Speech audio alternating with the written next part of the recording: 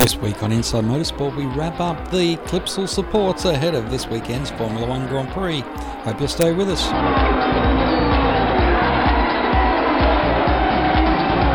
First to the Carrera Cup, where Stephen Richards started the year where he finished last year.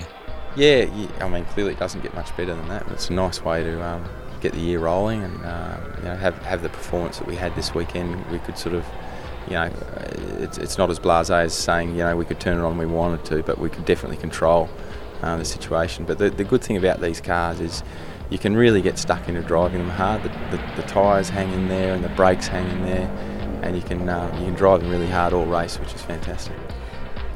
Last year it was a real learning year for everyone, getting their head around the new configuration of car. Did you have a bit of an advantage going and speaking to all the other Carrera Cup champions and talking to them about the new car and what tweaks will work? No, not really. We've sort of developed our own thing over the years with both iterations of 911 Carrera Cup car, but I think we're just getting a better, I think last year we had for the last, basically from Townsville onwards, we had a great understanding of the car at all the circuits that we went to.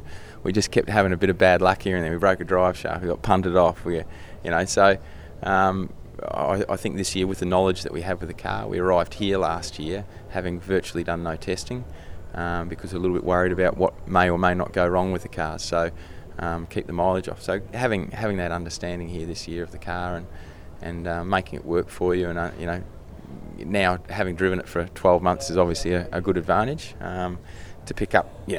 Never ever imagined that we'd pick up 3 wins, but wow, here we are. It's fantastic. How much work do you have to do changing the setup from climbing the stairs at Adelaide to the free-flowing track at Melbourne? Yeah, look, there are some changes for sure. Yeah. But we're lucky. We've got a bit of a roadmap of where the car needs to be, and it's about lots of things. The cars are very defined in what you can actually change on them, but we've got a pretty good handle. We know, if we go somewhere with something that's a bit different, we know what we're going to do to change it should it not be performing in one particular area. So looking forward to the Grand Prix. Love the circuit, and again, I've had some success there in V8 supercars. It'd be nice to pull around, win there if possible. But we just go into each round hopeful of being competitive, and then just keep building on the weekend from sort of where we qualify. That's the big ticket item to tick off. And as we saw this weekend, one set of tyres and a red flag, and if you haven't put in a lap time, it can change your weekend. So. Pleased to get away with this one and see what happens in a couple of weeks. We had a couple of enduro drives at the end of last year. What other racing are you looking at trying to do throughout 2015?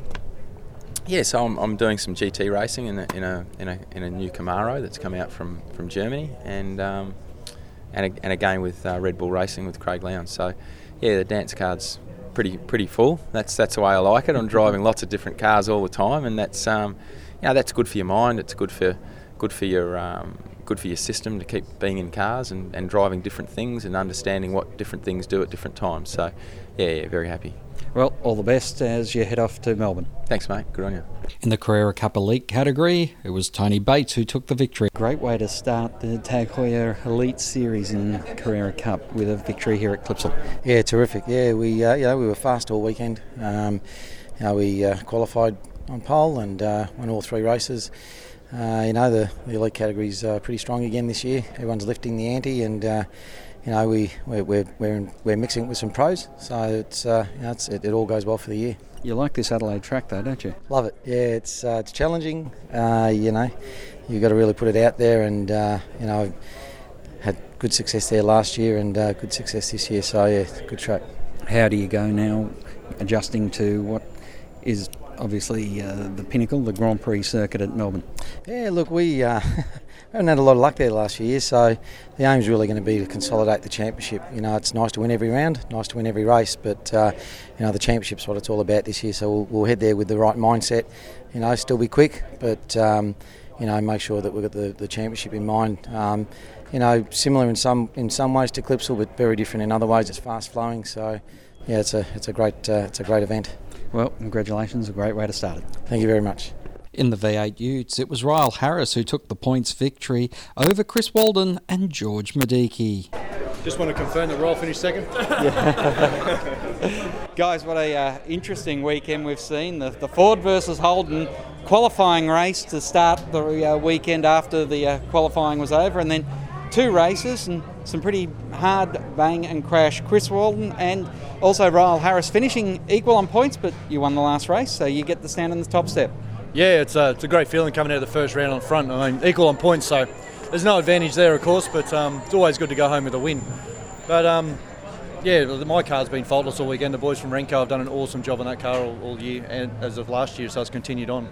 But yeah, Ryle got a couple of wins out of that. Luckily for my part, there was no points in the first race, so sucked in, Harris. But yeah, to come out with a win, it's good to go home that way.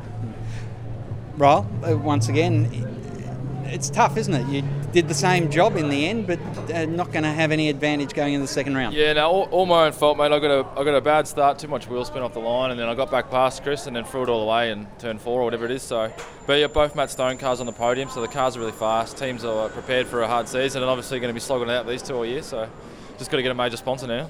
What does it mean this last year of the current form of the Utes? Is it making it hard to market when there's so many changes on in 2016? Definitely a lot of unknowns for next year, but I think it's exciting. I think there's not many people in the category that aren't excited about it, but obviously, yeah, it is unknown to everyone. So, but I think from a commercial point of view, it's probably going to be better for the series, and it's more relevant to what's selling on the showroom. And so, I think that's just nothing but pluses, really. It's just hopefully they keep the cost down, and we should be right. George, third place, and a bit of a hard slog behind these two. Yeah, it was pretty wild back there.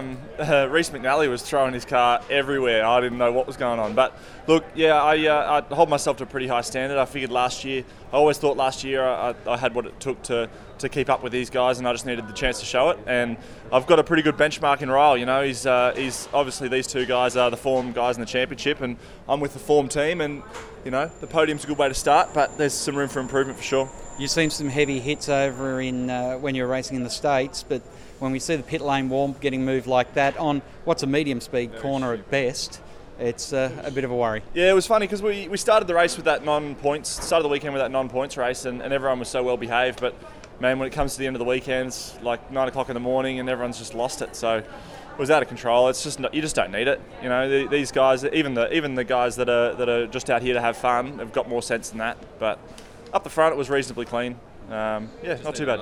Chris, finally to you, and obviously the idea of having the Ford versus Holden first race with no points, it worked in your favour today, but was it the right decision? I don't think so. I think any race on the track should be points. It should go towards the championship. I mean, we're here, the team, the drivers, the whole lot have got to get a package right. So, for instance, for me to finish second in the first race, I didn't do a good enough job. So, really, I should have been hurt by points. I mean, I would have expected that if it was the other way around. So, no, I think every race should be a points race, regardless of how it runs out, but should all count. Renko have been great supporters of yours, and of late you've been giving us some great returns. What's going to happen in 2016? Do you see the future being good for your corporate partners with the way things are going to move?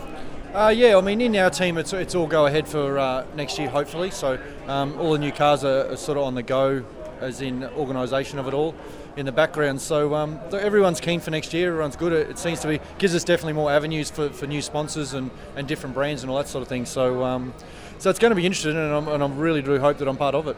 I guess it's pretty tough because normally these sort of questions don't happen until around Bathurst. You're getting them first race of the year about 2016. No, well, that's right. I mean, I've noticed this weekend there's a lot of people having meetings about next year already. So so it's all go. I mean, they've got to get on top of it. It's only 12 months away, and we know how fast that goes. So we need something sort of in line, ready for next year. Well, a Clipsal #1 trophy to go on the mantle with the other wins you've had is pretty nice. Yeah, second round win here, so it's been awesome. So missed out last year, but we got the year before. So no, it's great. Take the first place. Always great to go home first. Congratulations. Thanks, mate. Appreciate it. Inside Motorsport is produced by Thunder Media for the Community Radio Network.